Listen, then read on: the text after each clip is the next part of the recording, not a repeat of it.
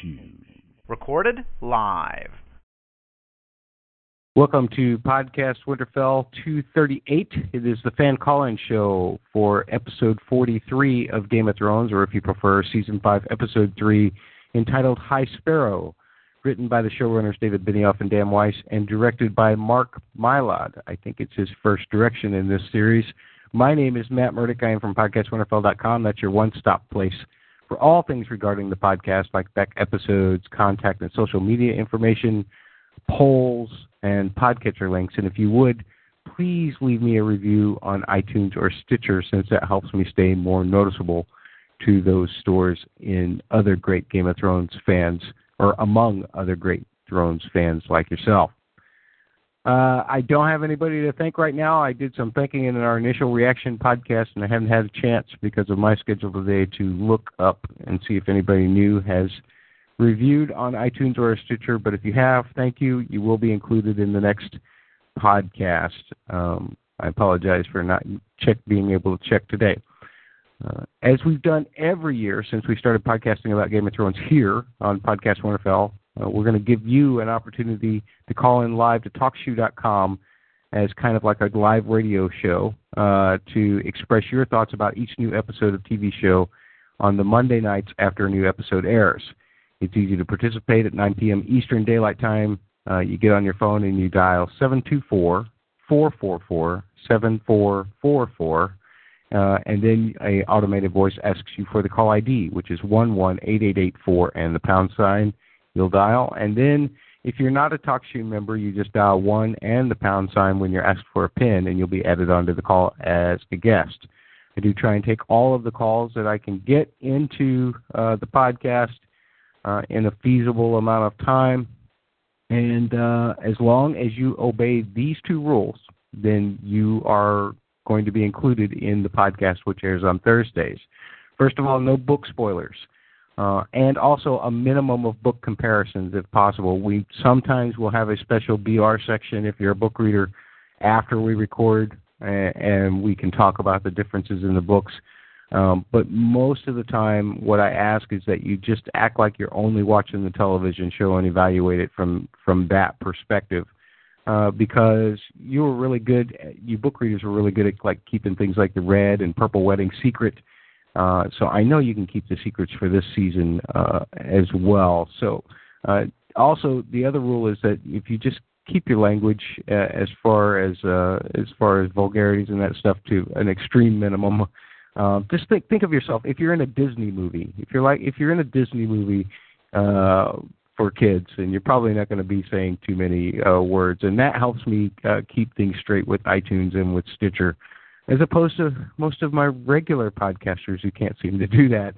I ask the fans or the fan call-in show people to do that. Anyway, if you break these rules excessively, then I got to dismiss you from the call, and I'll probably just cut you out of the podcast completely, and you will have wasted your time for nothing. So just obey those rules, and we'll all be good. Now, as I was telling a new caller who just called in a few minutes ago, you get some time with me initially on your own, and then depending on how much time we have to get all of our callers in, we may have an open discussion with all callers where we can toss various subjects around. I ask that during that portion of it, you please be courteous to your fellow callers. Try not to interrupt them too much or talk over the top of them, or it's not exactly like the whole water cooler thing where a bunch of people can talk at the same time and somebody will understand. It never comes across that way on a podcast the same way it does at the water cooler. So just remember, you will get your turn. I hate to call on people like school kids, but I usually end up doing that anyway just to make sure that there's some order in the way that we all talk about things.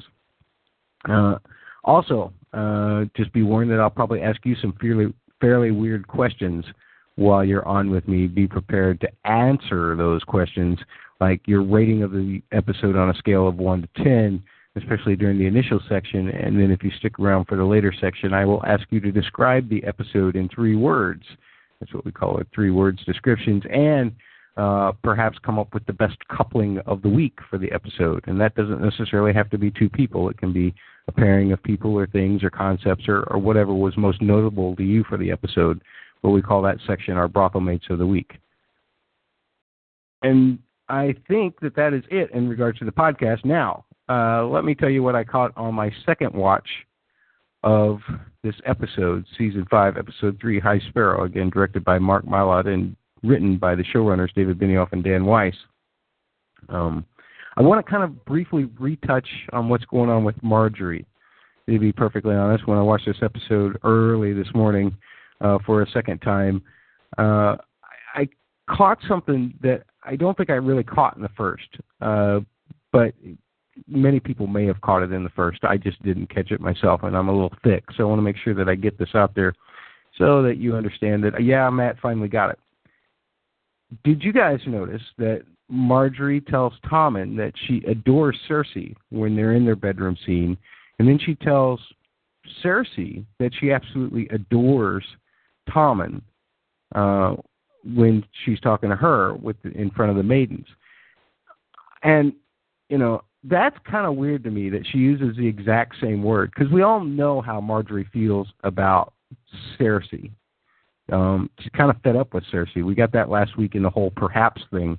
But now she uses that exact same word. She adores Tommen, absolutely adores Tommen. And I wonder if that means that, she, despite the power that wields, that Tommen is really nothing more to her than just that. And I was always, it had always seemed to me before that Marjorie, while she's definitely a player, and she's definitely in a position now to be a player and to try and manipulate Cersei this way, which is the whole reason she's saying that to Tommen. But why use the exact same word to describe Tommen to Cersei? Because I always thought that Marjorie had a little bit more respect for the innocent. At least I felt like, that even though maybe Sansa was a means to an end in some way, shape, or form, she still didn't want to hurt her.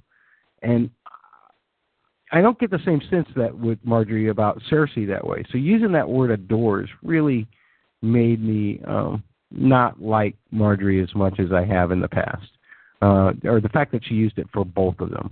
And maybe it's just a crazy coincidence, maybe not, but it just struck me really weird on a second watch.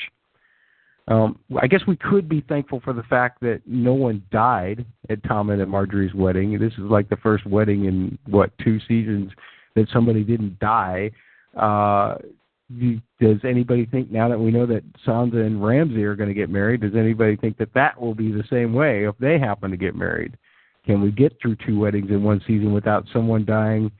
I hope so. But as far as Sansa herself, I've seen a lot of stuff out there on the interwebs in the last 24 hours, and in regards to her decision to go along with Littlefinger's plan, and how people were not really convinced, or don't really feel that Sansa should have been convinced by Littlefinger's persuasion to go through with this. And I will agree that maybe on an execution level of the scene, it didn't really relay what I think the writing intended. But if you go back and you listen to the dialogue, I really feel like that there is a key line that you need to fix on, and it's not that there's no justice in this world, avenge them stuff. It's not the last bit. It's when he first approaches her, and that camera does that weird zoom-in thing, where he says, "I won't force you to do anything. Don't you know by now how much I care for you?" I feel like that's the most important line in that dialogue, actually, because this is what kind of psychologically sets Sansa at ease. I mean, even before she realizes it, she's still taking all of this in. And Littlefinger has that way of overwhelming you anyway. But look at how Littlefinger can back these words up. He helped arrange for Joffrey Baratheon to be killed. He killed Lysa in order to save her. Okay, well, to save himself too, but still, who knows what Lysa may have thrown Sansa out the moon door if he had not acted, if he had not shown up and saved her. So the trust in the proposal that Littlefinger makes here is established right there in those lines. And then I think that you have to think of the prospect of avenging her family is the icing on the cake and not the cake itself. I don't know, and people can say that the scene wasn't well executed. And I do kind of blame that jarring of the camera, because I feel like that line about, I care for you was what kind of got covered up because you were just recovering from that jarring Zoom or whatever, or at least I did on the first watch. But going back and listening to it again, I cannot blame the writing for this not working.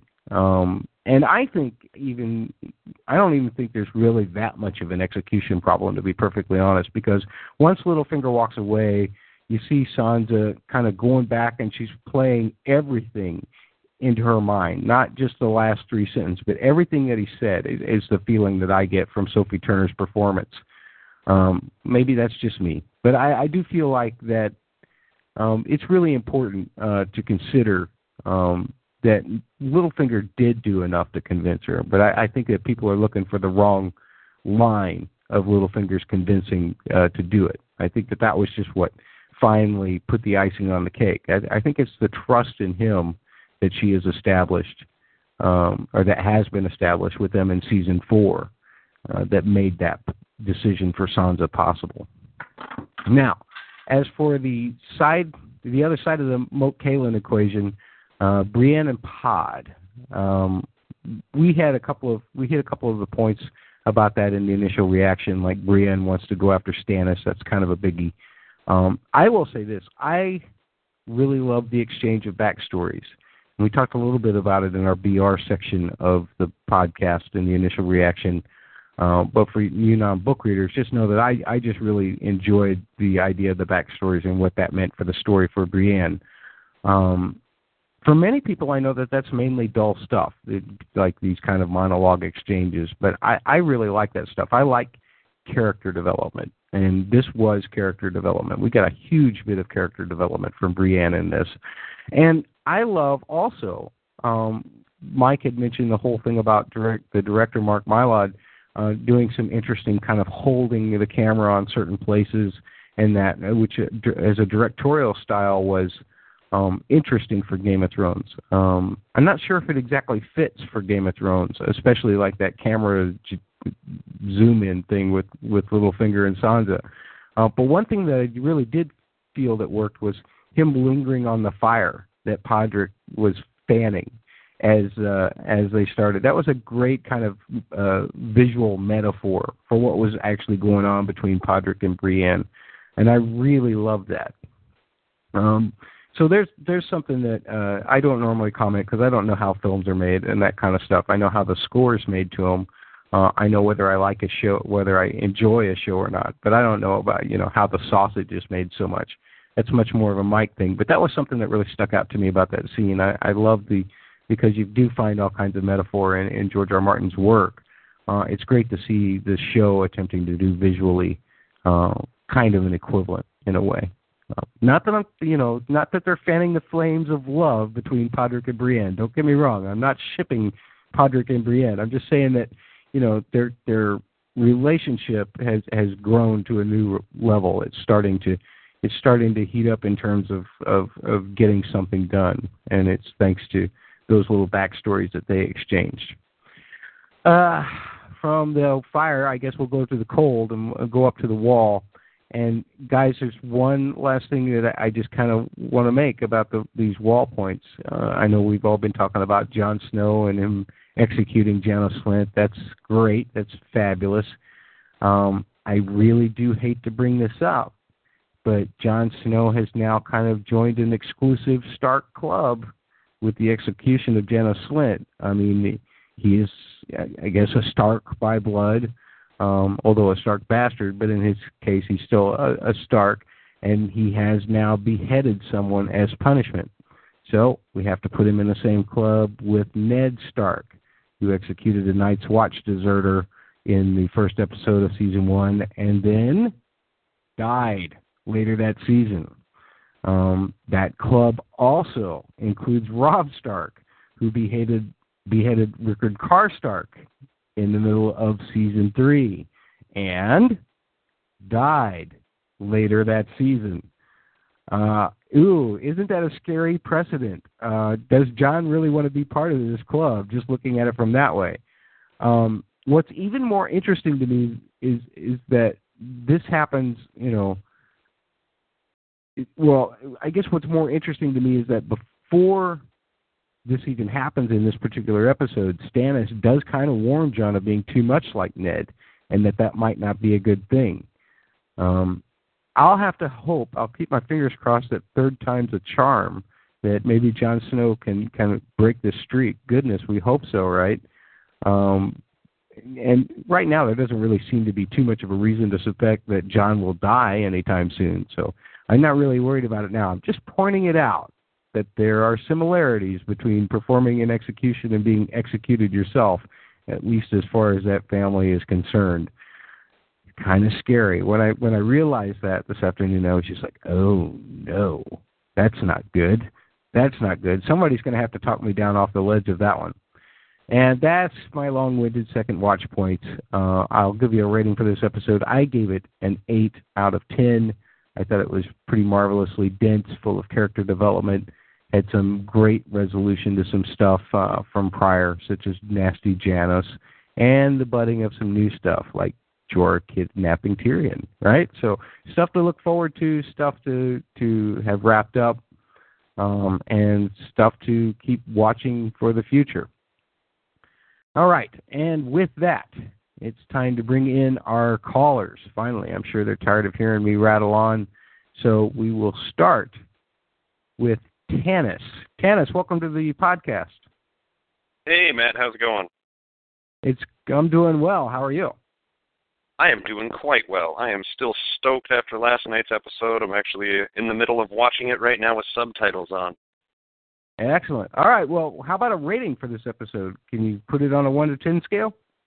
I am going to give it a 7. I would give it an 8, but I got to admit some of the quick Raven email speed that they had and some of the quick traveling kind of took me out of it a little bit. But I tried to not let that bother me too much because it had a lot going on.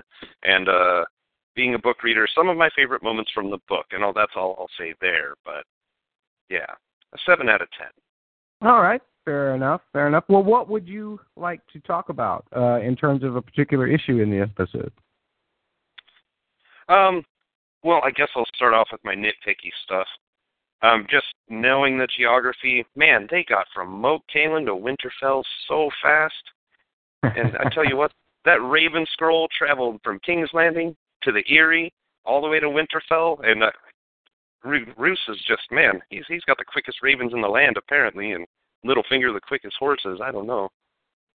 Littlefinger's gotten around really quick before. I remember I had an issue with them bouncing all around Westeros in Season 2.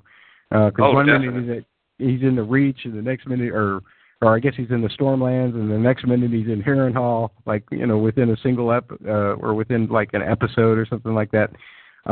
Their collapsing of time is not nearly as effective as their expanding of time with this television show. And I think as book readers, you and I can both testify to the fact that sometimes George writes time a little askew, but I don't really think that this is any kind of tribute to George in that way. I think it's just that they have a lot of story to tell, and they had to really compress it this time, right? Yeah, definitely. And that's totally forgivable. I'm not trying to knock it or anything. Just, being such a buff for the geography of Westeros, I was like, wait a second. Yeah. But I really enjoyed it. It was nice to see Winterfell, even though it kind of looked like they were still building the set with all that fresh wood, I guess. But yeah. One interesting thing that I noticed right when they showed up at Winterfell, it was kind of a neat little, you were talking about film tricks, camera tricks and whatnot, and the zooms in and little techniques that directors use. And it was actually a buddy of mine who was new to the series was watching it, and he pointed this out. They were walking in with the ravens through the gates of Winterfell, and then as that was happening, they cut over to Theon, and he blurted out, hey, the guy that kills the ravens has to watch all the new ones come back in. And I kind of thought that was a strange analogy. As Winterfell was being built back up, there was the shell of the empty man who had it basically destroyed when he was a full man.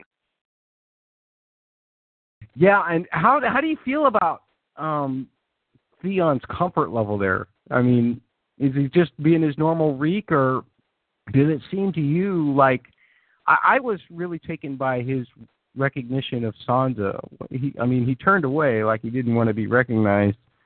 But I I don't know. Do you feel like that hit home with him on some level? That I almost feel like he didn't recognize his sister Yara, but he did recognize Sansa. Yeah, I kind of made me feel like, I don't know, Theon's just in his own little personal hell. I mean, he was kept prisoner there, and he had to grow up there under the Starks when conditions were great, and he actually had a great childhood for being a prisoner. Although I am one of the few that does sympathize with Theon for being a prisoner, man. It's got to suck. But, what was I saying? Oh, yeah, but now he's just back in Winterfell, and he's a prisoner again, and and he's just a shell of a man now, I feel bad for him, in a way, a little bit now, after all of it. And I really like the way Alfie Allen portrayed him in the episode today. I mean, if you notice, he didn't have a single line of dialogue. It was all just reactionary shots. And one thing that I really noted is just how much of a twisted person he was able to make himself look like when he was serving Ramsay his meat. Like, you just didn't make eye contact and nobody paid him any mind. He was just treated so low.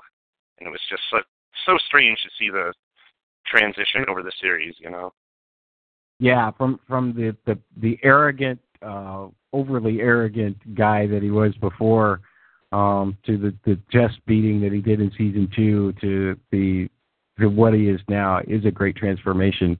And Alfie's just knocked it out of the park. What else about Winterfell, or anything else you want to talk about? Well, R.I.P. Janos Slynt, that made me really happy.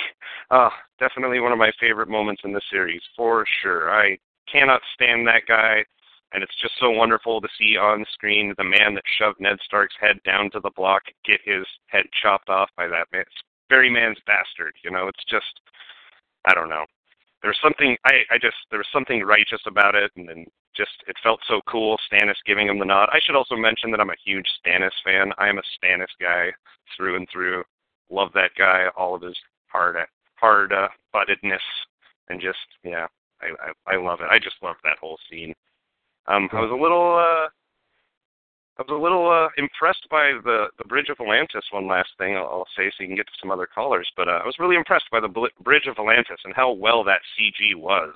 And especially since they were able to do that shot when they were approaching it, where they actually went over the top and got down into the market. I was very impressed by the beauty of that city. Yeah, I know that we all praise the visual effects department and they win awards, but they do things so seamlessly now with that television show that it really feels. Sometimes it's really hard to distinguish what's real and what's not. And that was just an absolutely beautiful shot. I agree. We still got a couple minutes, so let me ask you, going back to the other subject, what were you feeling in terms of what I said about Jon Snow joining that exclusive club? It's got me frightened for the guy a little bit, It really does. Yeah, he's definitely following in the footsteps of some serious Stark quote-unquote mistakes, I mean, I don't know, but it's kind of weird, because they were all three of those Starks that have done the beheadings now, I'm counting Snow in that, they were all done for different reasons. Ned was simply carrying out a law that the person he executed very well know he broke, and was very kind of accepting of his fate for being so panicked and confronting a White Walker. And Robb's was kind of almost, when he executed Rickard Karstark in the 3rd season, it was almost the last little bit of his undoing. I mean, first his mother let Jaime go, lost a little loyalty there. Then he married Talisa, lost a lot of loyalty in the whole Frey side of things there, without really quite knowing it at the time. But then with beheading Rickard Karstark, I don't know, that just made so many Northern men angry, and it's just, I don't know, I can't really compare it to Ned's, but yeah, Jon definitely has a challenge coming up, because there might be some thornies, I guess I would call them, on Thorne's side there in the Night Watch that might not be too happy with old Slinty losing his head. Even though John was... Oh, you were supposed to talk me down off the ledge, Tanis. You were supposed to talk me off the ledge. Come on. No, you've got some great points on that all, and like I said, there's no I don't foresee any immediate threat to John. It's just something to attack him, to stick in the back of my mind. I just worry about that a little bit. Oh no, yeah, I never thought of that before you mentioned it. You got my brain going and worried like a mother at home after curfew, man. Well, the other thing that I wanted to ask you about that particular scene is, and you and I have read the books, and we knew the outcome that was coming, yes. But they really sold me. I thought, oh no, are we going to have a show change here? I really thought that Jon Snow was going to give him mercy for a second. Yeah, Matt, I was in the exact same boat. I was, like, when he hesitated, I was like, my face just dropped, and I was trying to not yell, "Are you kidding me? You just better do this right now." But I'm sitting around with some NBRs, so I got to just, keep it to myself. But I'm glad I get to share that moment of joy with my NBR friends now. We can all rejoice at the end of Lord Slint. But, yeah, it definitely, they did very well with that hesitation there. They really fooled me for half a second, and I'm glad you caught it too. I wasn't the only one. I mean, absolutely, yeah. It was something that really fooled me as well. Well, Tanis, I got to move on to my next caller. Do you mind sticking around for the larger conversation at the end? I would love to, Matt. I will be here. All right, thank you very much. That is Tanis, and we will next go to, I believe this is Kelly calling in. Kelly, how are you? Hi. Sorry. Hi. It says you are unmuted really quick, and then I didn't hear what you said. Oh, that's all right. You're fine. Kelly, how about a episode rating on a scale of 1 to 10 for this particular episode? I had the exact same as you. I had an 8 out of 10. All right. Is there a particular reason why you are exact same as me? For same reasons? For not same reasons? What do you got? Kind of like what you said, there was a lot of dense, plot progression in every scene that we saw, and it would have been a 9, but I think because of that Volantis shot, as soon as we saw that, I looked at my boyfriend and I was like, oh, we're not getting any dragons because of that shot. I swear, it was so expensive. I was kind of hoping we might see a dragon too, because who knows where Drogon flew off to since he left Daenerys because she's bad. Oh, we're fighting. Oh, God. He loves her. He loves her so much. Okay. All right. Well, I'll give you a break on. I'll give you a break on that one. This I week, know. Perhaps. But no. Yeah, that Volantis shot I thought was beautiful. But if we had to give up dragons, I would give it up for that shot. But yeah, and there was funny parts. There was some oh my gosh parts. It was great. Yeah. So it definitely kept the high of the new season starting going. It's great. I agree with that. Is there a particular thing that happened on the episode that you'd like to talk about? Yeah, I took a couple notes while you were talking just about some of the things you asked, like for the John beheading Janos. I thought that there was a good reflection or echo from Danny doing that in the very last episode, and that exact same call for mercy, the way it was coming from the crowd in Danny's scene and how she had to ignore it and do her duty. And then, the same for John, you could tell it just weighs on them that they know that they have to do it, but they still feel it. And I think there was some conversation last week about Danny's being very similar to Stannis in how she just has to execute these people. But I feel like if you look at their faces when they're doing it, you can really see that it weighs on them so much more, whereas Stannis, it seems he doesn't feel anything about it. I see. And I think John was that same way. You can see that it weighs on him to have take that action. Yeah, it did take a great amount of determination from him. I thought Kit Harington did that moment really well, in showing that, and especially after he had done it, dealing with it right after he had done it as well. I thought that was very telling. But he did get the nod from Stannis for doing it, right? He got a look. I went back and rewatched it, and it was almost imperceivable. Like you couldn't see that he nodded, but it felt like he did, and I couldn't tell. Like I double checked, and it was like, did he really nod there? I don't know. Yeah, well, I think that's just the beauty of how good an actor Stephen Delane is that you get that sense whether he does something or not. Yeah. Yeah, Stephen Delane is an incredible actor, and I think sometimes undersold as far as this series goes. What else did you want to talk about? Yeah, so Theon in Winterfell, and I did hear a lot of people talking about how confusing it was, the progression. They went right from Moat Cailin to Winterfell, and they weren't really sure if you were at Winterfell or not, and I was kind of like, they should have put something up, like they should have shown you that this was Winterfell somehow, some establishing shot, like the Godswood or something that we were familiar with, but they kind of were just showing rebuilding, I guess, and I guess we're supposed to take from that was Winterfell. Yeah, I think that there was a lot of confused audience about that, but other than that, so I was really jazzed to see Theon, walking around Reek, being his alternate, his his armor is to be Reek, and if he has to be Theon, and it's so hard for him to not be Theon when he's at Winterfell, and I think seeing Sansa there made it even harder. And I feel like it's so much torment for him to be at Winterfell right now when he's looking around and like you were saying, like he grew up there and he saw what a great place it was to the point that he wanted to take it, even though he's an Ironborn and they don't care about inland things.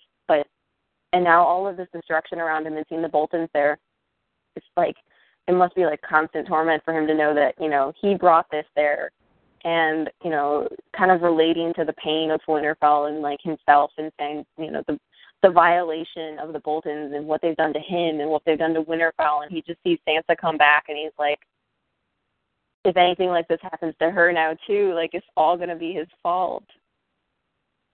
Right. Yeah, I've kind of got the Theon pains myself right now. I think Alfie Allen's doing a really good job with the show. And like Tanis brought up earlier, he didn't have a single line of dialogue, and he didn't need it to portray everything we needed to know about what was going on with Reek. And I don't know, are the Boltons building a better Winterfell? Is it going to look nicer? Do you think by the time they get done with it? Come on, let's get into real fan stuff. Yeah, I wonder if, Roose he's got a very strategic mind, and he knows that you have to have good fortifications, and especially he was anticipating the North to rise against them. And, he's not stupid. He's going to know that he has to be prepared. And, of course, I'm very sure that he'll be very grateful to all those builders and reward them once they're done. Yeah, sure. Yeah, I'm sure that they'll get paid handsomely. Or not so handsomely. I can't believe I just went there. Anyway, we saw what happens when you don't pay your taxes. Imagine what happens when you do what they ask you to do. But nonetheless. I know. Sorry. Yeah, tangent. But so, Winterfell. I'm so jazzed that they're back there. I loved seeing that handmaiden or that older woman say. And I thought about it and I counted it out. I'm like, I can't let that be my 3 words because it's 4 words, but it was the welcome home, Lady Stark. It was so beautiful. Yeah. I'll say what the North remembers was several submissions on that for 3 words this week. That little moment really hit with a lot of folks who tweet at the podcast anyway. So I can imagine why. My boyfriend and I both really fist bumped as soon as we heard that. That was awesome. Yeah. Well, the thing that I would think the question to ask is, what do we think that means? I mean, obviously, Roose is well aware that he's having a problem in his backyard right now. And he even set Ramsay straight on it. He said, you can't go around flaying people no more. You got to get married instead.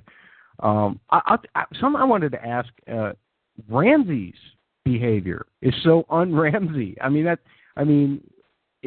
Do we think that Ramsay is that good of an actor, or is he just trying to please. We've also seen him have that hang-up about trying to please his father. What do you think's going on there? He's a sociopath. He's super psychotic, and I think he can, but he's also been somewhat raised by his dad, raised by Ruth, so he knows that there are certain roles you have to play, and I think he's playing a role, and I think we've all seen his true nature, and it's very doubtful that he'll be able to keep that under wraps for long, but I think he's playing this role, this, gentleman, a lord's son kind of role right now that he has to, because nothing is set in stone yet, and they're just getting what they want. But yeah, it's super creepy to see him being nice. Yeah, I was like, wait, I had to double check for a second. I was like, is this even the same actor? Oh yeah, it is. It's absolutely Ewan Ryan. Yeah, it's definitely him. Wow, that was a great job, because the actor playing a guy acting, that was fantastic. I loved it. But it is creepy. Anything else on the episode? I think one or two more things. Yeah, I had a couple things I want to bring up to see if other people in the group discussion have thoughts on it. But for just a couple thoughts that I saw while watching it, and just kind of like vague thoughts, not sure if it's going anywhere, but I was watching the scene you were talking about, and with Todd and Brienne when he was kind of building the little fire, and she's telling him this story, right? Mm-hmm. We have this association with fire, right? And I'm watching this going, wow, she's really opening up and telling this whole story about why she was so devoted to Renly, which gives a supporting evidence for why she would be so passionate about killing Stannis. And I was like, that's a pretty convincing or moving story to tell. And then I thought about the fire, and I'm like, who do we know sees visions in fire? And I was super worried. I was super worried for Brienne, because now who do we know sees visions in fire, and who do we also know would be really concerned if somebody was passionately trying to kill Stannis? Oh, no. You think that Melisandre might have been eavesdropping? I don't know. We've never seen evidence of it working that way, but it kind of had that, that's kind of conspicuous, that he's just building that fire, and they kind of zoomed in on it for a minute, and it could totally be nothing, but it also kind of looked a little foreshadowing to me. You're going to have to talk me down off a ledge. You're going to have to talk me down off a ledge now, because I just thought it was a visual metaphor for the nice conversation going on.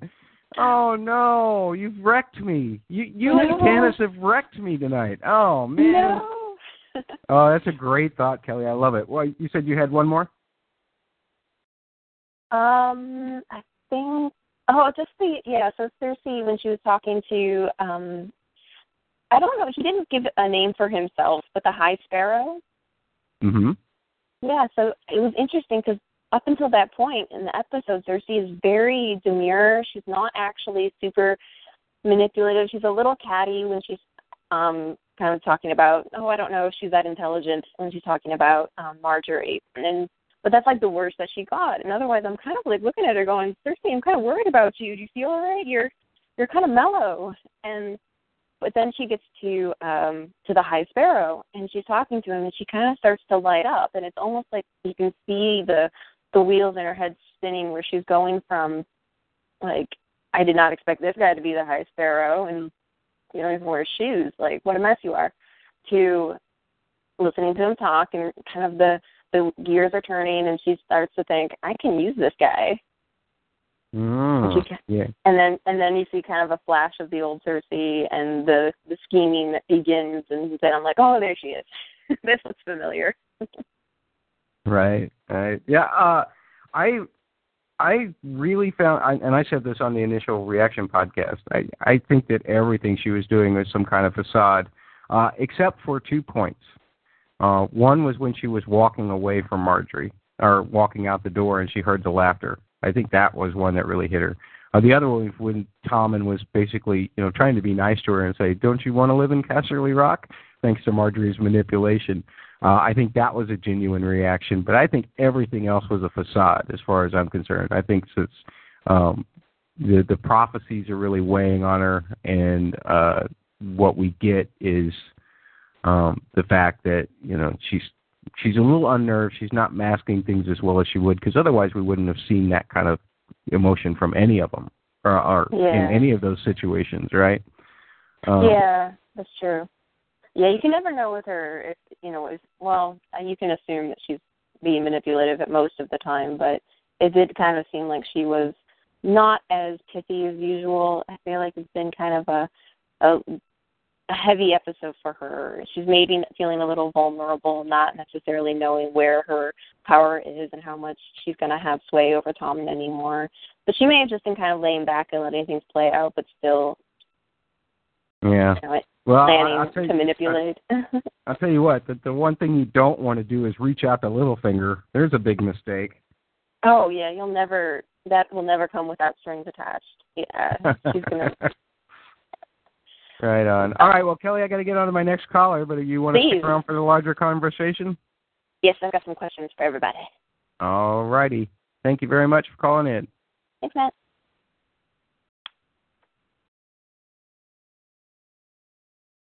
All right, and we have a new caller calling in. Who am I speaking to here? Good evening, Matt. My name is Albert.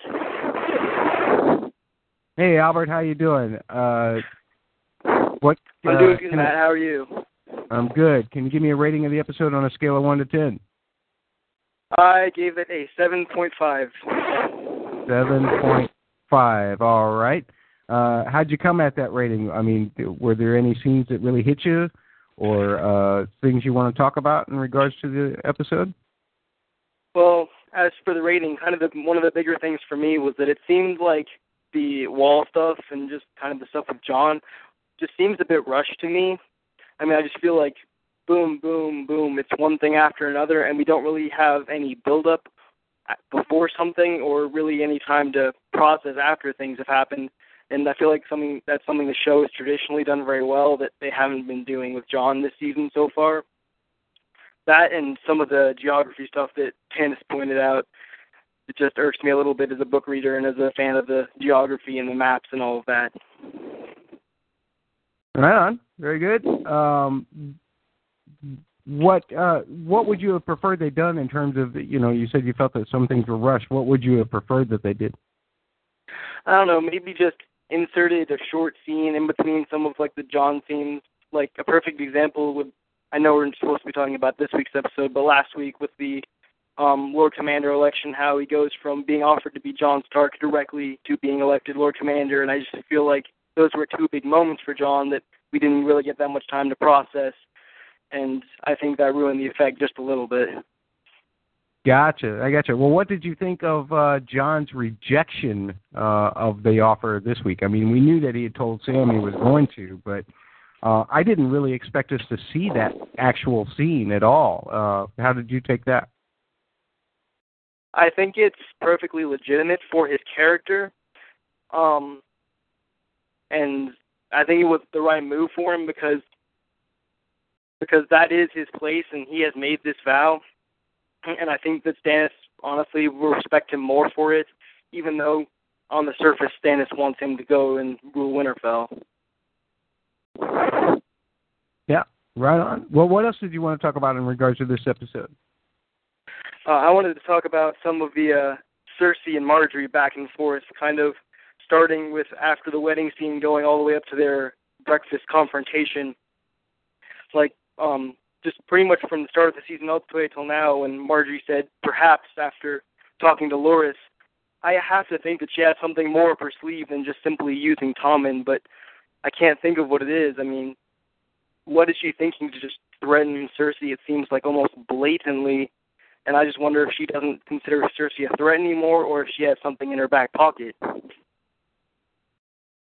Yeah, that was kind of interesting because last week, when that whole conversation with Loras and Oliver was happening, Loras said, if you marry Tommen and Cersei doesn't marry me, then you're stuck with her. And she's like, perhaps.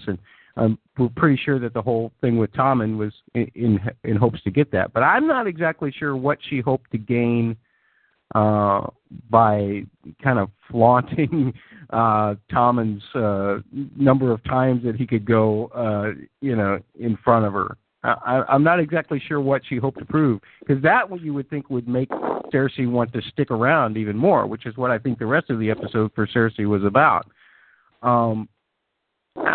It's an interesting question. It's a very interesting question. How do you perceive Marjorie? Because I've always kind of perceived Marjorie as being at very least tolerant of the somewhat innocent, like a Tommen or a Sansa, but I'm not so sure now after seeing what's happening here. I think Marjorie has come to the point where we've heard that saying several times, where courtesy is a woman's armor.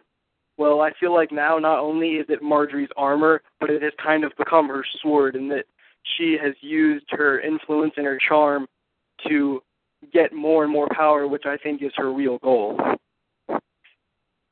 Well, she's queen now. I mean, she's got to get an heir in order to be in Cersei's position and be a queen mother and rule actually on her own for a while.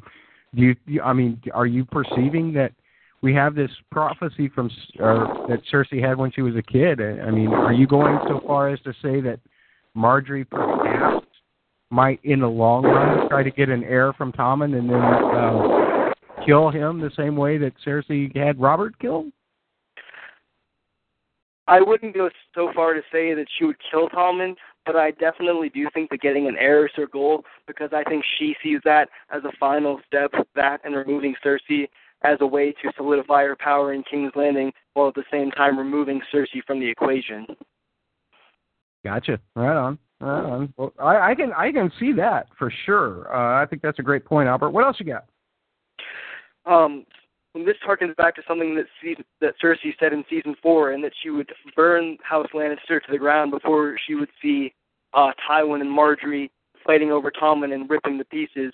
But right now, honestly, it seems like that's what she is doing with Marjorie, and that they are fighting over Tommen. And I wonder if her view on that has kind of been influenced now by this prophecy and by Marjorie kind of moving in, that she's kind of lost sight of wanting to protect her children and is more thinking more selfishly now. Yeah. I had the same question when the prophecy first came out. I was kind of like, well, if protecting her children has been her concern all this time, she's had opportunities to protect her children and not cause the things like, the whole thing with Ned gave her a chance and all of that, and she has ignored those for lust of power. So I think that's a perfectly legitimate thing to make. History repeats itself, especially with somebody like Cersei, right? And I like the idea that you're saying that you bring that back as kind of almost kind of a foreshadowing as to what's happening now, and a self-fulfilling prophecy in a way, right? Yeah, definitely.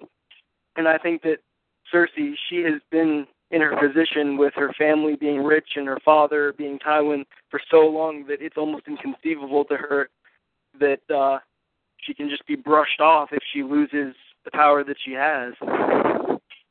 Now that's an interesting point. So she is so comfortable with the position that her father put her in that she's perhaps ignoring the reality of it. Is that what you're saying? Yeah, I think she is aware of these other threats around her, but I think she drastically underestimates their abilities, while at the same time overestimating her own abilities to overcome them or to just smash through them. Gotcha. Yeah. All right. Excellent stuff, man. Anything else in regards to what happened in this episode? I just had a point or two about the short scene where Sansa and Littlefinger are overlooking Mo Kalen, and just some things about their conversation. And one of them was when Littlefinger was talking about revenge. I couldn't help but thinking if he was thinking about Catelyn as much as he was thinking about Sansa in that moment, about getting revenge for her more than Sansa. That's an excellent point. What do you think Littlefinger might be able to do in order to achieve that? I mean, obviously Sansa has to play a role in it. She kind of gets him in the door. But then he's talking to Roose about, aligning the Erie and the North again together, and he even goes so far as to say the last time these two were allies, we threw the Targaryens over. He doesn't say it in those words, but that's what he's inferring. Do you think? What would be Littlefinger's goal against the Boltons? Just out and out kill them somehow from within eventually, or what? Yeah, I do think that is his eventual goal, and the way I see it, Littlefinger sees pretty much everyone except for Cat and maybe Sansa. Everyone else to him is just tools to climb the ladder, and that's now, just like the Lannisters were in the beginning, then the Tyrells were to get Joffrey out of the way. I believe that he will use the Boltons, maybe not in the exact same way, but in a similar way, and then once he's done with them, he'll cast them aside and either find someone new and eventually keep doing that until he hopes to reach the top. Right on. Yeah, it's definitely a possibility. What do you think? Let me real quickly as I turn this timer off. Hang on. What do you think in terms of Littlefinger's long-term goal? This seems to me, this whole bit with Sansa and whatever he's planning in terms of revenge with the Boltons seems like a short or another step in a larger long-term plan. And for me, I'll just ask you real quickly, compare it to Varys as well, because it seems like, at least where the TV show is right now, it seems like that Varys is in a position to, is kind of trying to get to his goal, even though Jorah seems to have interrupted that a little bit. He's trying to get to his long-term goal, or is he? Is that just another step as well? And compare that to Littlefinger. What do you think? Is Littlefinger's goal to get on the throne himself, or is it just to be the guy that's right behind the throne? What do you think? I would hope that Littlefinger, I think, is realistic enough in his mind that I don't think he is pursuing the throne itself, but I think very much like Varys that his goal is to be the power behind the throne.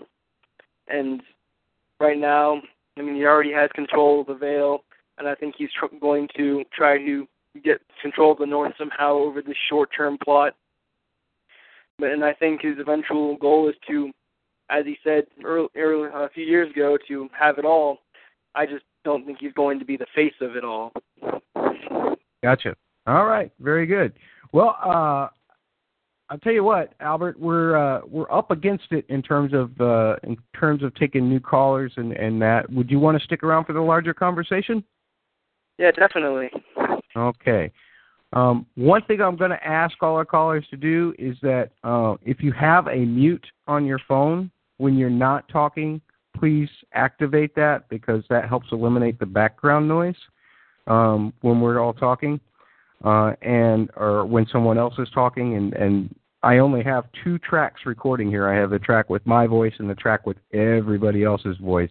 So if any one of the 3 of you are making noise in the background, it affects what the other person is hearing. Unfortunately, I can't track everybody's call individually. I wish I could. If I could do that, I would, and then that would be real easy. I could just cut it all out in editing. But I'm going to ask you to edit yourselves and just mute yourselves when you're not talking yourself.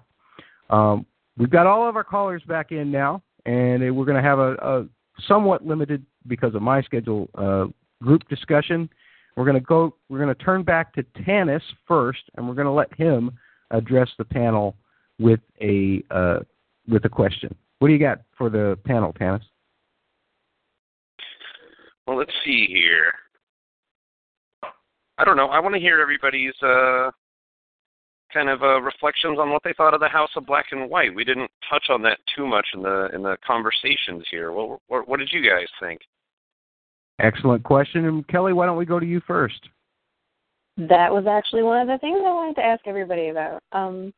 So Arya starts looking around and she says that she sees all of the faces of the gods up there, the different gods. Did anybody notice or figure out what some of those were? I know you saw the werewood face, and then there was like a dancing god with like I thought maybe that was the drowned god with seaweed hanging off his arms or something. I couldn't really figure out what some. Yeah, that's what that one was. There was also a lion and a ram. I couldn't figure out, was that Dothraki? But I didn't think they had a... I don't know. I was thinking the ram is either a nod to, like, it's the black goat of Kahor, which is the death god of the city of Kahor, which is kind of more of a book thing, but it just could be a nod to that, just kind of adding some wall decoration for some of us deep book fans. But I was also thinking that ram could be the god of the Lazarene. The lamb? Is it the lamb people? Yeah, Mary Maz-Dor's people. Yeah. I'm not too sure, but that was just another thought. Yeah. And I didn't remember, was the lion, I know Danny wore a lion in the book, so I wasn't sure if that was Dothraki or not.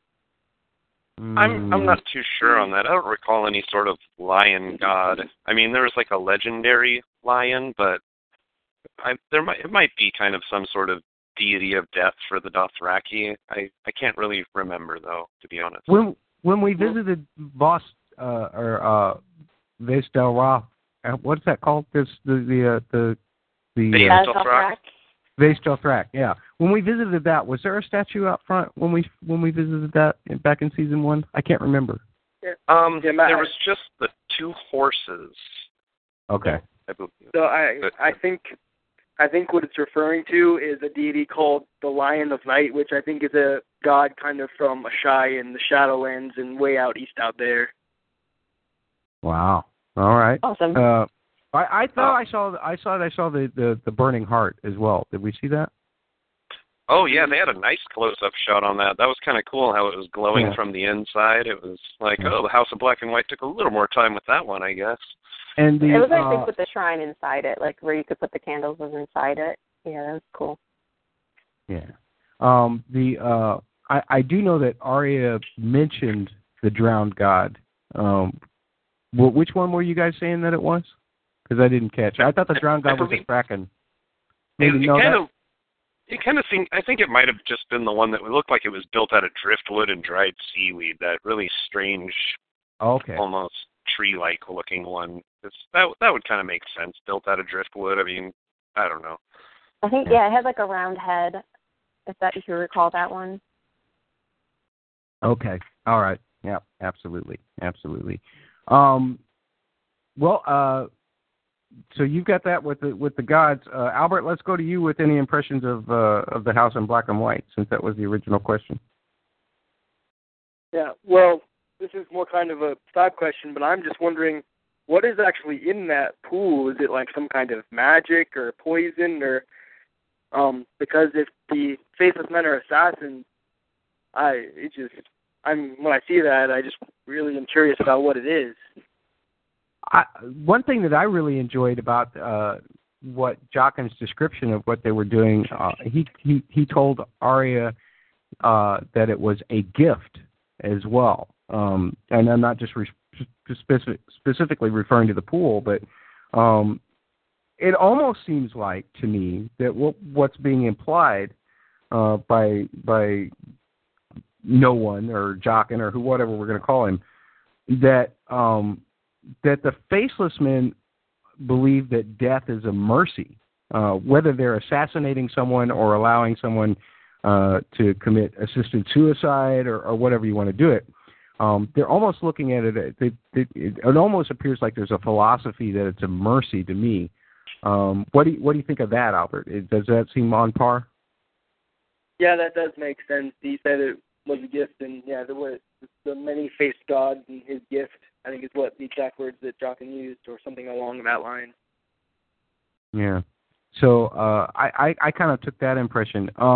We didn't really get, Tanis, we didn't get your impression of the House of Black and White, so let's wrap that up with you. I was very impressed with the set design. I really liked Arya's interaction with the really quiet girl, the blind girl that she ends up washing the body with at the end.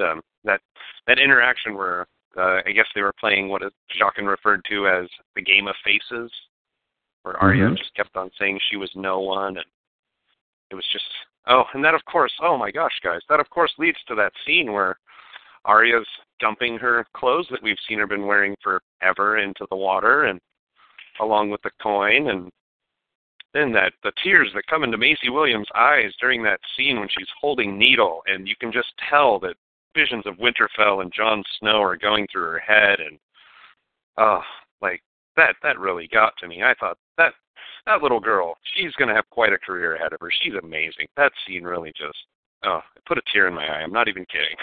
Yeah, every just about preseason interview, it seemed like Maisie was always ready to tease the fact, I get new clothes. It's the first time in 3 seasons I've had new clothes. I love it.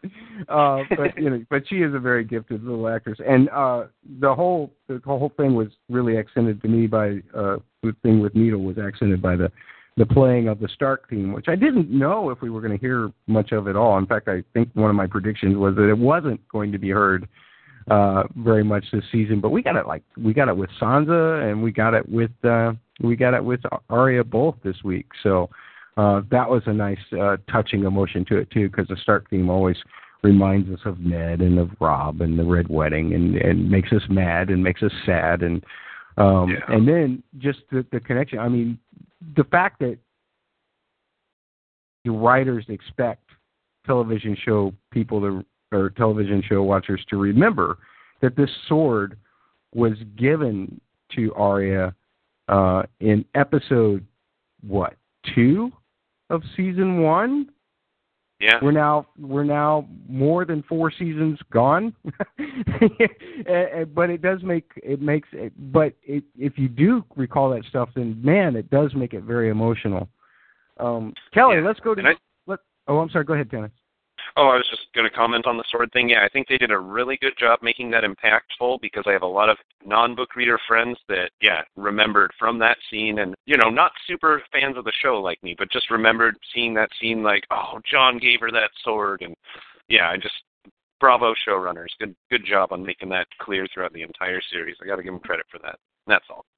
Absolutely. Kelly, let's go to you for a question. Just a quick follow-up on the House of the Undying. I don't think the waif was blind. I've heard that a couple times, and I don't think she was actually blind. Does anybody have any proof, or what made you think that she was blind? I was just trying to not refer to her as the waif, I guess. Oh, but yeah. Sorry. Yeah, well, no, it's not a huge deal, but I was just trying to make it more clear. The blind-seeming girl. Yeah, she was an acolyte. And someone who you could seems like she's maybe a couple of rungs ahead of Arya. And I don't know, the way she walked in when they were playing the Game of Faces, she walked past her. It was almost like she was zeroing in on her voice, is why I was under the impression that she was blind. Did anybody remember noticing her out in the main room earlier? Because I think she was walking around not at all using a stick or anything. And then that's not necessarily proof either, but that didn't correlate so much with being blind later. Yeah. Again, do we know whether it's? I mean, we don't know what's going on in that place. So is it possible that at some points she is blind, at some points she's not? It definitely was unclear, and I've heard that that thought that she was blind before as well. And she's called the waif on IMDb, which is what I thought it would say. That's her character name. Yeah. Well, I just peeked real quick, and you're right. Earlier on, she's not walking through with the stick; she's carrying a bucket. Right. So because I remember seeing her and immediately thinking, "Is that her?" Yeah, because she was, you always look for people, and you're like, maybe, maybe not. But then, we saw her later, and I thought that was her. So when I looked her up, and she was called the waif, I cheered a little bit. And I didn't think, I think the stick, the rod that she had was more. I think she planned on hitting Arya with it, and it wasn't necessarily an assistant tool. Yeah. Can I just say, and I don't know, Albert, are you a book reader? Yes, Matt, and I just finished the tandem read with you guys like a month ago. Okay. Awesome. For you folks in the chat room who are not book readers, let's, if you will give me 15 seconds to say something to everybody here. Here we go. I feel like if that was a tribute to the blind acolyte that she saw, just that moment was a tribute to the blind acolyte that when they were playing the Game of Faces, was a tribute to the blind acolyte that she saw in the first couple of Arya chapters. Okay. I really do feel like that was meant to imply that it was part of the training, and we may not get that with Arya this season. And I think that they wanted to include that for book readers. That's what I think, but I'm not sure. I think yeah, pretty reasonable. I was just hoping people weren't too concerned about, or were confusing later scenes with this scene. Yeah, well, that's what I'm saying. I don't know if we're going to get later scenes like that. Okay. I think that's why it was thrown up there. Okay, gotcha. Yeah. Fair enough. Yeah. So then, okay, moving on. I did have one other thought is about Arya in the House of the Undying. It was so beautiful to be in Arya's shoes because for the most of the show, we're not. We don't see what's in the letters to that the Ravens carry. We don't know what everyone's schemes and plans are. But in this scene, in all of these scenes with Arya, we're like exactly in the same place she is. She's asking all of the questions we want to know the answers to, and you have such, empathy for her because this is like the one character in the book who doesn't know anything, or in the show, that doesn't know as much as we do, and it's beautiful. It's a great place to be at with a character like that. Absolutely. Albert, I'll go to you and then to Tanis for any final thoughts on Arya. Well, I did want to ask the panel, do you think Arya is fully committed to this endeavor? Because even Jaqen says, are you willing, asks her if she's willing to serve, and she says yes, but then she, of course, keeps Needle. So is she really committed to this idea of being a faithless man, or is she doing this just all to eventually get revenge on the people that hurt her family?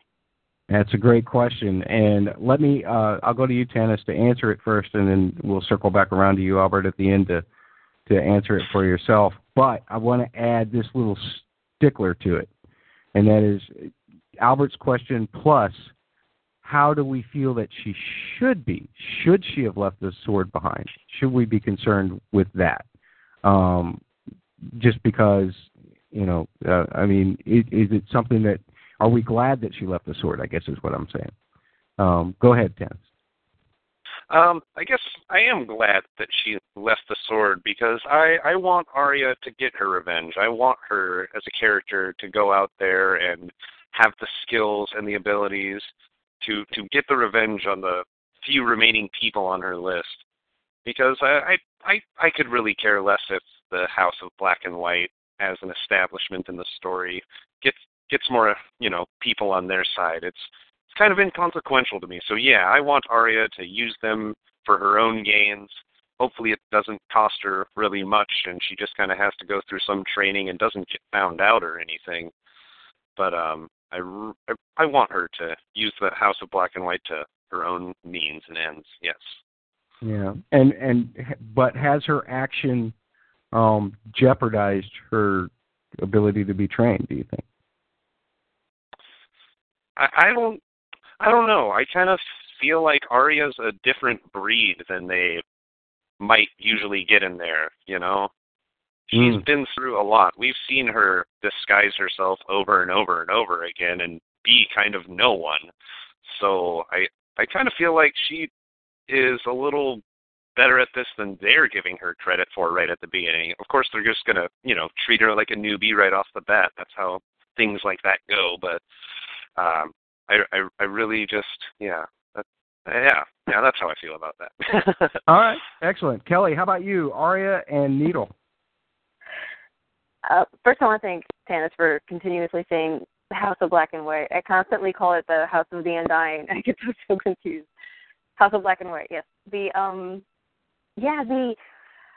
I feel like the story really focuses on these characters for a reason, and I feel like there's so many characters in this world, and why are we following these characters? And I feel like if they don't have that arc of coming back to their roots or something satisfying like that, there would be no reason for the camera to be following these specific characters. So I think we love, that Jon and Sansa and these and Rickon and Bran are still alive, and we want them to keep their Stark in their heart. And I feel like Arya, we want that for her still because it seems like that's the most threatened for her. And yeah, I want her to keep her Stark, even if she has to bury it deep down in her heart in order to get to achieve these ends that she's trying to meet. And if she has to go through all of these things and bury this Arya Stark person for a little bit, I'm glad that she didn't permanently, absolve herself of her identity in order to achieve these goals that she set for herself. Very good. And Albert, before you answer your own question, let me just say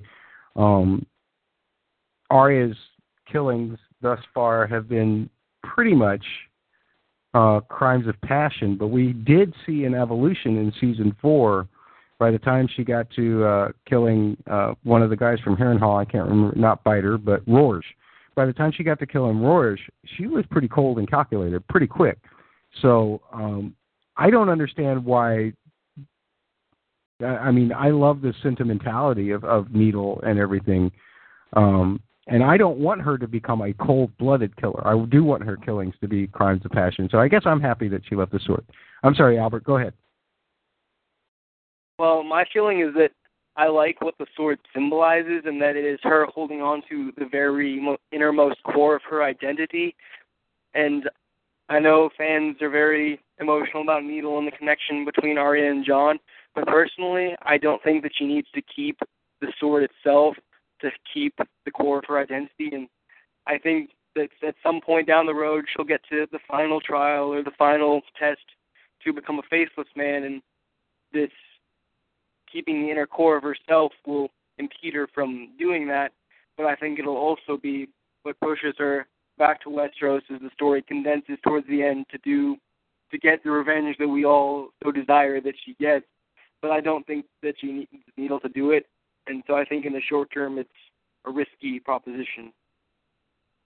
Very interesting. Good way to put it. Let's go back to you, Albert. One more question, and then I'm sorry, guys. I'm going to have to wrap this up because of my limited time today. One more question for the panel, sir. About the House of Black and White or anything? Oh, anything.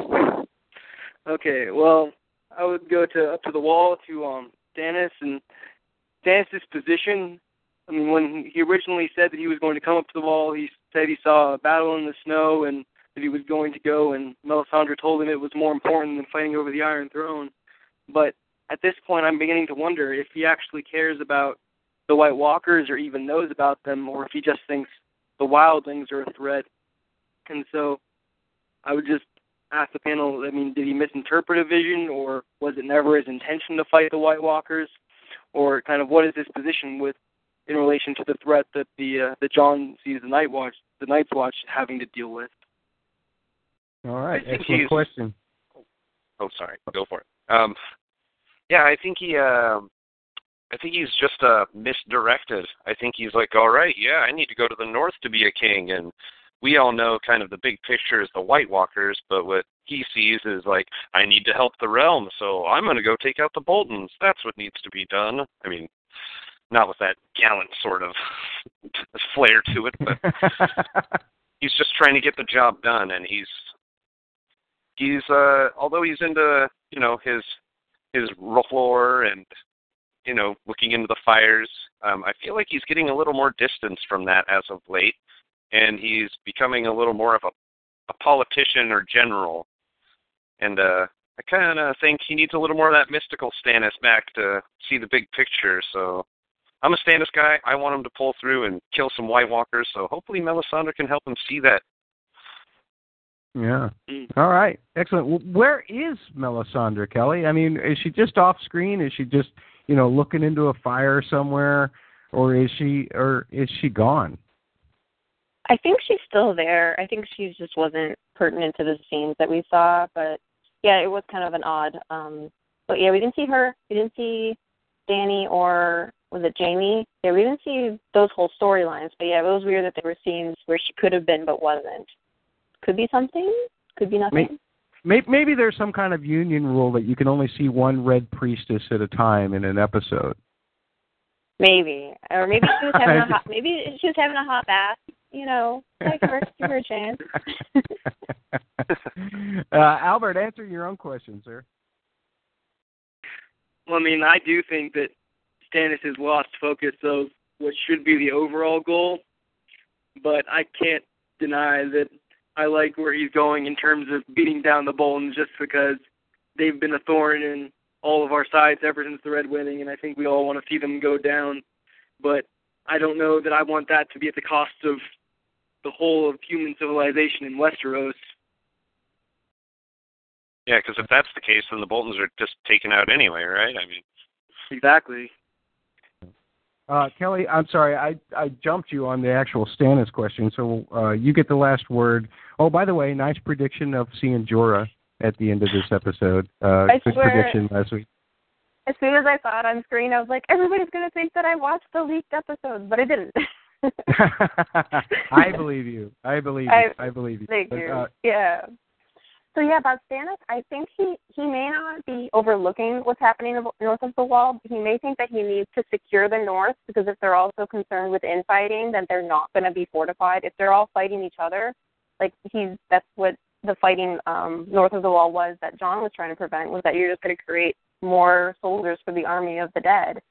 So he needs to, get the realm together, get your house in order, and make sure that they're ready, because winter's coming, and that means that this north of the wall threat is going to be serious, and everybody needs to be not fighting each other at that moment. So it may not necessarily be that he's ignoring it. It could just be that he's doing what he can in the realm of men that he's concerned with. Excellent. All right. With that, folks, we need to wrap this portion of the podcast up and move on to 3 words. This is the part of the podcast where you try to describe the episode in 3 words. And since we've got a couple newbies on here, I'll try and stall for you. First, I need to acknowledge some 3 words that I got either late or that I missed last week. It's happening to me a lot lately just because of the schedule that I'm keeping. But first of all, via email, Words Are Wind, which their email address spells it backwards, but it's Words Are Wind. It says political threats and sycophants. And then also from Taryn, I love this one, Bronze Disney outfit. And via tweet, at John McGaskill said, Drogon says goodbye. All right. So now I've stalled as long as I can on the 3-word stuff. We can try just a little bit more for our other guys. Kelly, give us your 3 words.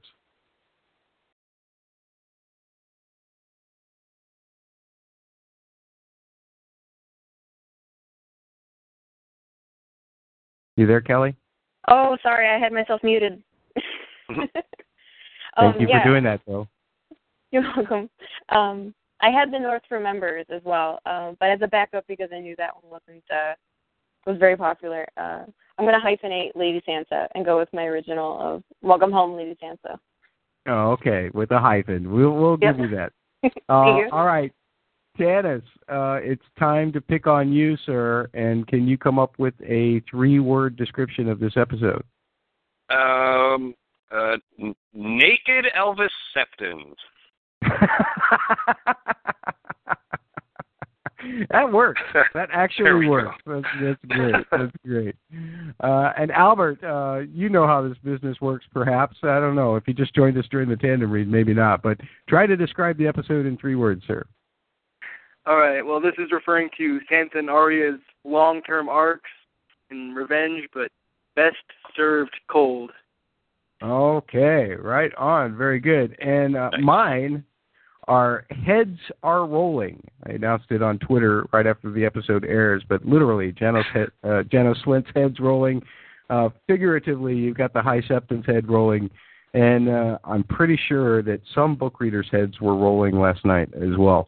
But that's a conversation for another time. You can catch it if you are a book reader, you can catch it at the end of our initial reaction after the end music. And here's some more tweets and emails and blog submissions as well, but you don't read during this portion of I just add those in later. Brothel Mates of the Week. Now, this one is kind of weird. You pick the best coupling of the week. It doesn't necessarily have to be two people. You can do two people if you wish. It doesn't have to be any kind of shipping thing. It can just be like a person and an object or a person and an idea. You know, say like maybe, I don't know, Jon Snow and honor or something like that. You know, it can be any kind of abstractions that you want it to be. It can be showrunners and changes. I don't care. Whatever you want to do. But here are a couple that I missed from last week. First, via email, Words Are Wind Spelled Backwards had done Jon Snow and round voting chips. And via a tweet, we got from John McCaskill, at John McCaskill, we got, what is it? Oh, Jock and Hagar and Jock and Hagar in Disguise. All right. Thank you very much for those. So, Kelly, I got to pick on you again just to make sure that Albert and Tanis have enough time to come up with some for themselves. Fair enough. Yeah, I got a good one. I was really excited about it. Tyrion and peeing off of high places. Yeah, like the wall, the big bridge. Yeah, he likes doing that. He definitely does. Imagine how much fun he used to have at Casterly Rock back when he was a kid. Great. I'm surprised he didn't pee out the moon door. You know what? He probably would have if it wouldn't have got his head cut off there immediately. But he had a hard enough time just getting Braun to get him out of the first situation. Sky Cell. I bet he did out of a Sky Cell. I'm sure he did. You know, definitely. Yeah, absolutely had to. I'll give mine, too, to just buy Albert and Tanis a little bit more time here. Mine are characters that you never thought would cross paths, say like Sansa and the Boltons. I would have never seen that coming in watching the TV show or reading the books. So there you go. Albert, I'm going to go to you. I'm going to pick on you this time. Best coupling for this episode. All right. Well, mine is Qyburn and his friend under the sheet. Wow, yes, and we're all in agreement. We think that's the good old mountain there having spasms, right? I guess. Anybody have any disagreement? Yeah, that was pretty fishy. Yeah, what a rat. What a rat. Oh, goodness gracious, I've gone there. And Tanis, how about you? Brothel Mates of the Week for your best coupling? Well, my Brothel Mates of the Week are Roose Bolton and Cersei Lannister, for the reason that they're hanging out in the club of dwindling loyalty. That's a good one. That's a very good one. And here are some more via Twitter, blog, email, etc. All right, guys. Sorry to have to cut this so short this week. I've got to be somewhere in 20 minutes. So let me just do a real quick goodbye and then I'll end the call. All right, guys. Thank you so much for joining me. Thanks for taking the time. I'm sorry for the kind of abbreviated format we had to take tonight. It's due to my schedule. Things are just weird for me now that I work playing in places all over the place. Anyway, let's get to our callers, and for any final thoughts about the episode, High Sparrow, and if they have an internet presence, feel free to share it if you wish. Let's see. Let's go with you first, Tanis. You were our first caller. Thanks again for making the first call into Podcast Winterfell's fan call-in show this week. A pleasure to have you on. Love your thoughts. You speak much better than me. So if you have an internet presence, feel free to plug it. If you don't, that's fine. And any final thought that you have about High Sparrow, sir? All in all, a great episode. It's still like, even though there was this climactic moments, I'm just waiting for the later episodes that this one is building a great season for. And I am very stoked to be on, Matt. Thanks for having me. I've listened to every single book podcast you've done and finally got the guts to call in, and thanks for taking my call. It was good to be on. And if anybody wants to follow me on Instagram, follow me at Tanis Baratheon, or follow me on Twitter at Tanisgale if you feel like it. If you're in the Washington area, Kitsap or King County area, I do stand-up comedy, so I will be throwing up dates on there every now and then. Oh, my God, you're so serious for a comedian, dude. You were awesome. That's great. Thanks. Thank you, man. Great thoughts, sir. Thanks for joining us. And we go to Kelly next. Yes, sir. We go to Kelly next for a little recap or final thought on High Sparrow. Yeah, I just really liked watching everybody move their plots and twist them a little bit to accommodate the new changes that are happening. I think you can't anticipate that anybody's going to be doing anything that you expect. It's great. Especially like you said, Marjorie. I think you got to keep your eye on her. She may not be as wholesome as we think. If you want to look me up on Facebook, I think Tim friended me the other day. That's pretty cool.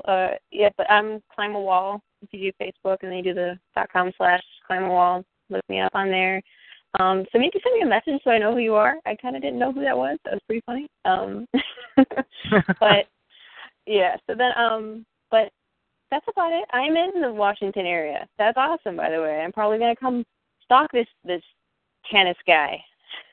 Right on. Oh, no, there'll be late-night sessions of talking about A Song of Ice and Fire and Game of Thrones happening in Washington. That can only mean it's bad for the rest of the country, right? No. It should be all good. Should be all good. And finally, we want to thank Albert for joining us tonight. Thank you so much for making your first call into the Podcast Winterfell Fan Call-In Show. Very nice of you to take the time to do so. And if you have an internet presence, feel free to plug it. Otherwise, final thought about High Sparrow, sir. Oh, well, overall, it was a great episode. Got some good character development, and we're building, and I can't wait to see where it goes. I want to thank you, Matt, for taking my call.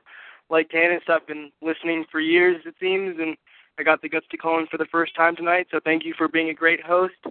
Anyone out there that wants to follow me on Twitter can follow me at agodlesskey at twitter.com, and that's it. Thank you, Matt. I know you. I've seen you on Twitter. Thanks for calling in. Appreciate it very much. And thanks to all of the callers who have called in so far this year. Why don't you be one of them next week by dialing 724-444-7444 at 9 p.m. Eastern Daylight Time. And then you'll dial 11-8884 and the pound sign. And finally, if you're not a TalkShoe member, simply dial 1 and pound, and you'll be added on as a guest. And Axel Foley is going to tell you how you can complain to me about how short this podcast was. See you later.